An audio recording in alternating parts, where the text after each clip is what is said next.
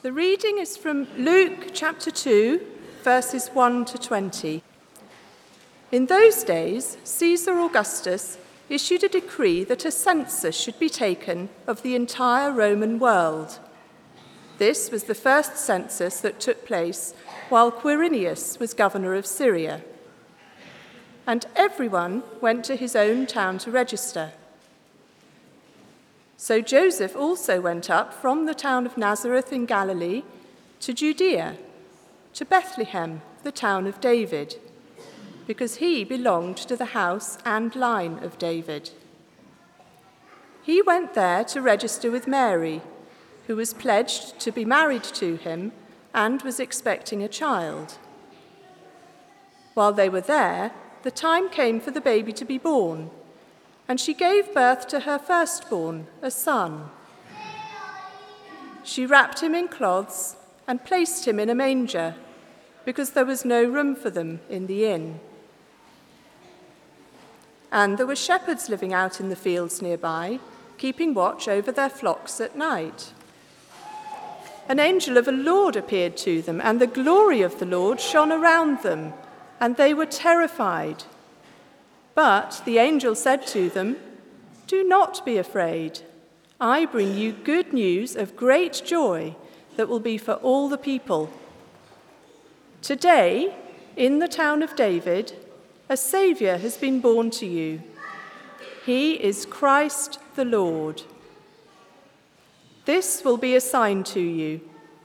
You will find a baby wrapped in cloths and lying in a manger." Suddenly, a great company of the heavenly host appeared with the angel, praising God and saying, "Glory to God in the highest, and on earth peace to men on whom his favour rests." When the angels had left them and gone into heaven, the shepherds said to one another, "Let's go to Bethlehem and see this thing that has happened, which the Lord has told us about." So they hurried off and found Mary and Joseph and the baby, who was lying in the manger. When they had seen him, they spread the word concerning what had been told them about this child, and all who heard it were amazed at what the shepherds said to them. But Mary treasured up all these things and pondered them in her heart. The shepherds returned, glorifying and praising God for all the things they had seen and heard, which were just as they had been told.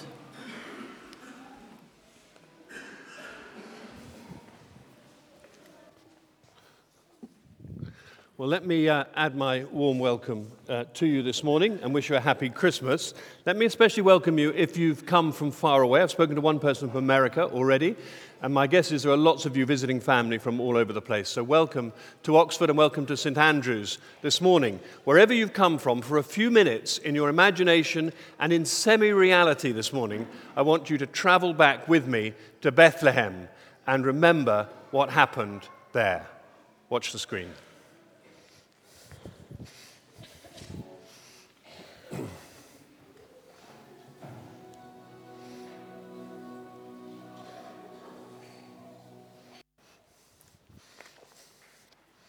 Should have got you in the mood. Three things struck me as I watched that particular scene. Three quotes I just wanted to comment on this morning quickly. The first one was Mary saying, "His name is Jesus, he is the light of the world." His name is Jesus, he's the light of the world. Now, I spared you the particularly graphic birth scene that preceded that scene, because I thought there were enough of you here who had been through that experience, and enough of you fathers here who, like me, who've seen their children being born. Anybody seen their children being born here? Right, you didn't really need to see that on the film again, did you? Anyway.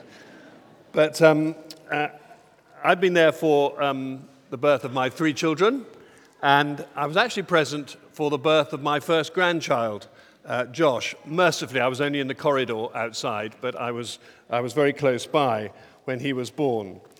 And Mary could have meant, because we feel like this when a baby's born, when he said he's the light of the world, she could have thought just what the midwife felt, that, of course, Of course he's the light of the world, because the first time we see a child, especially I think for the father, mothers I think are probably pretty exhausted at that moment, but for fathers there's an extraordinary moment when you experience love for somebody that you haven't really experienced before. And the amazing thing is that it works the third time as well as the first.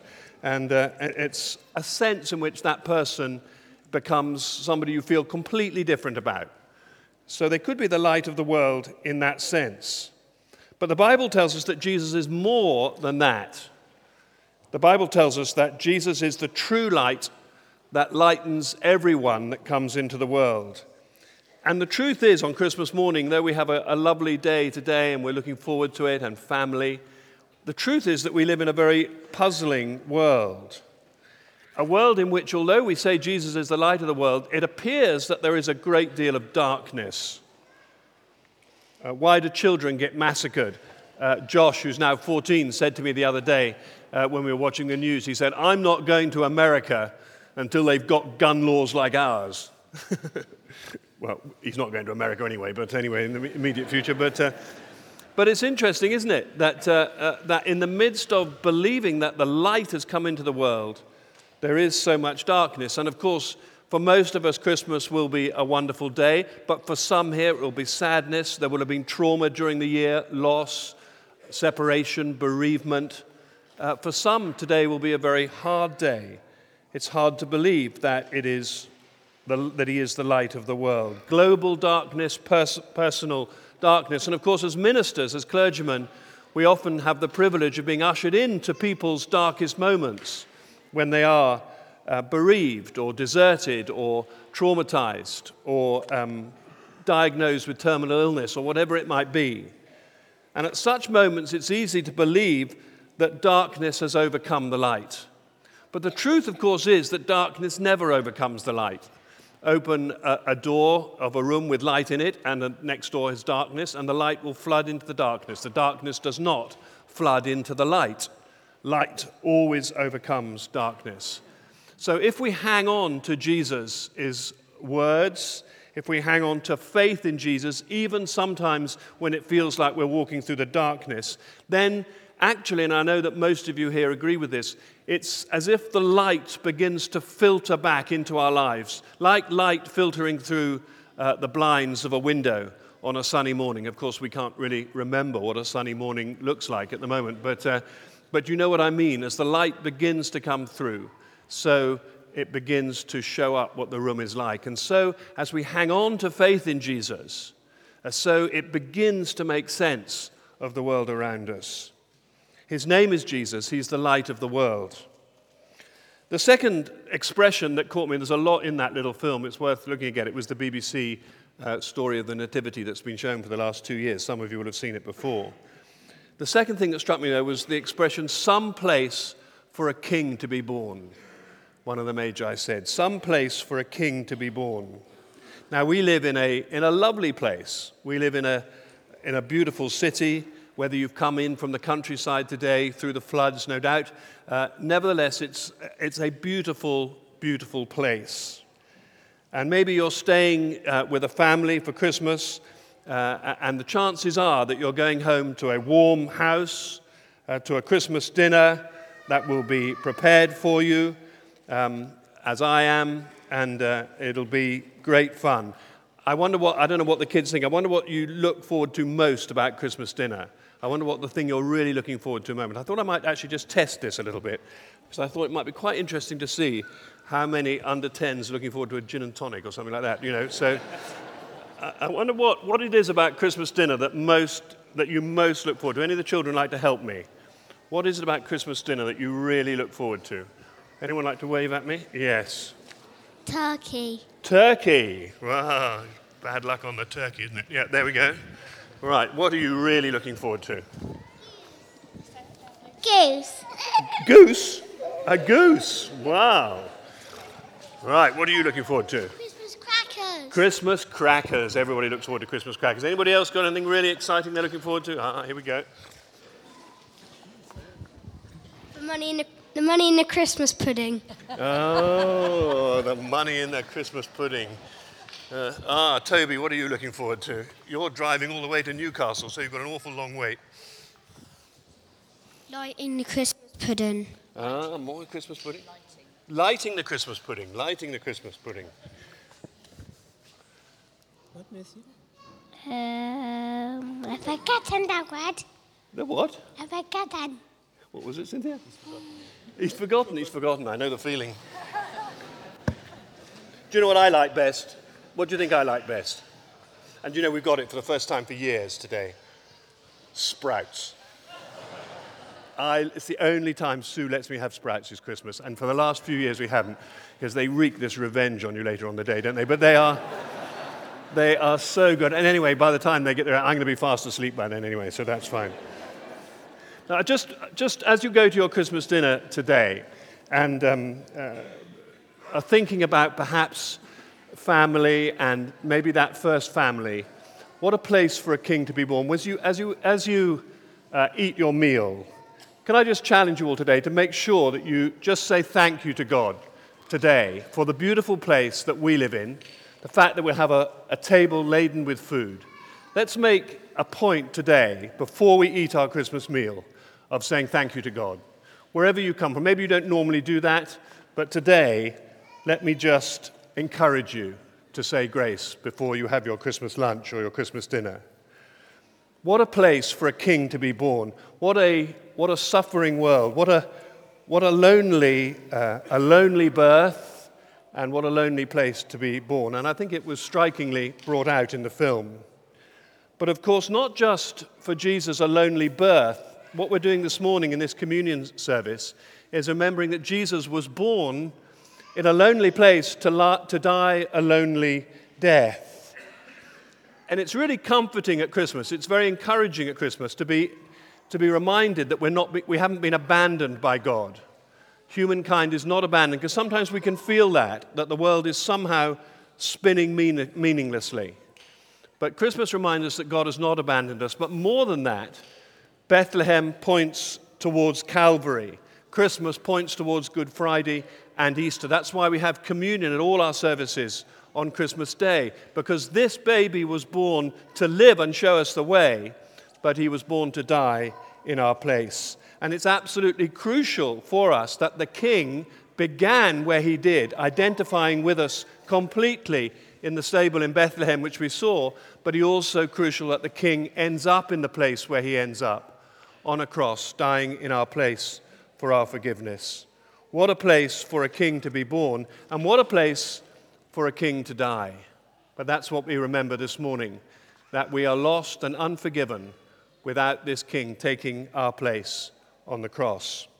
Thirdly, the third thing that struck my mind very quickly as I looked at the film was this. The shepherd says, "He has come for such as us." He has come for such as us. If you followed that film, it's been on telly the last 2 years. I don't think it's on this year. I haven't noticed that it's on.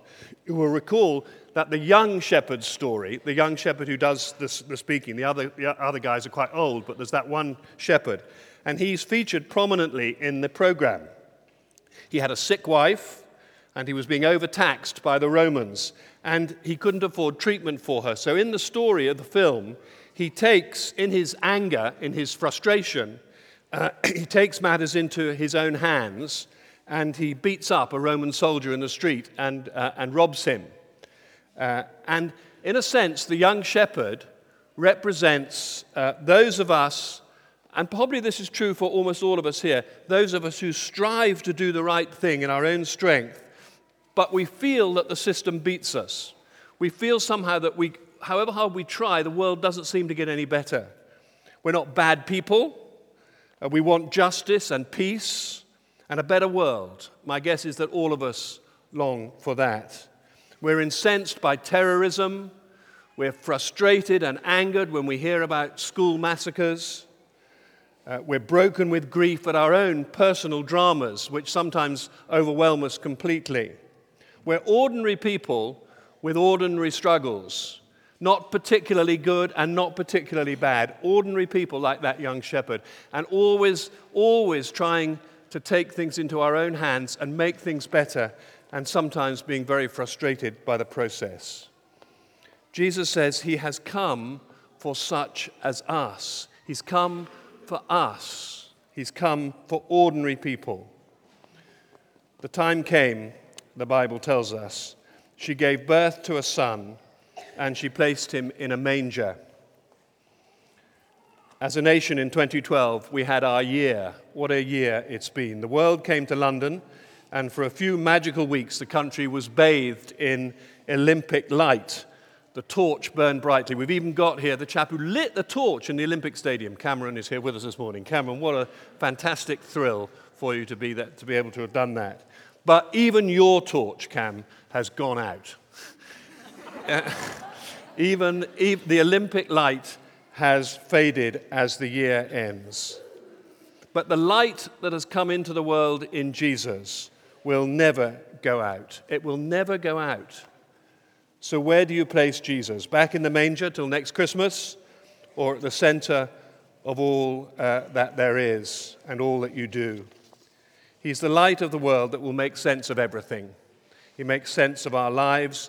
He enables us to make a real difference in the world. He rescues us and enables us to become rescuers, changers of society.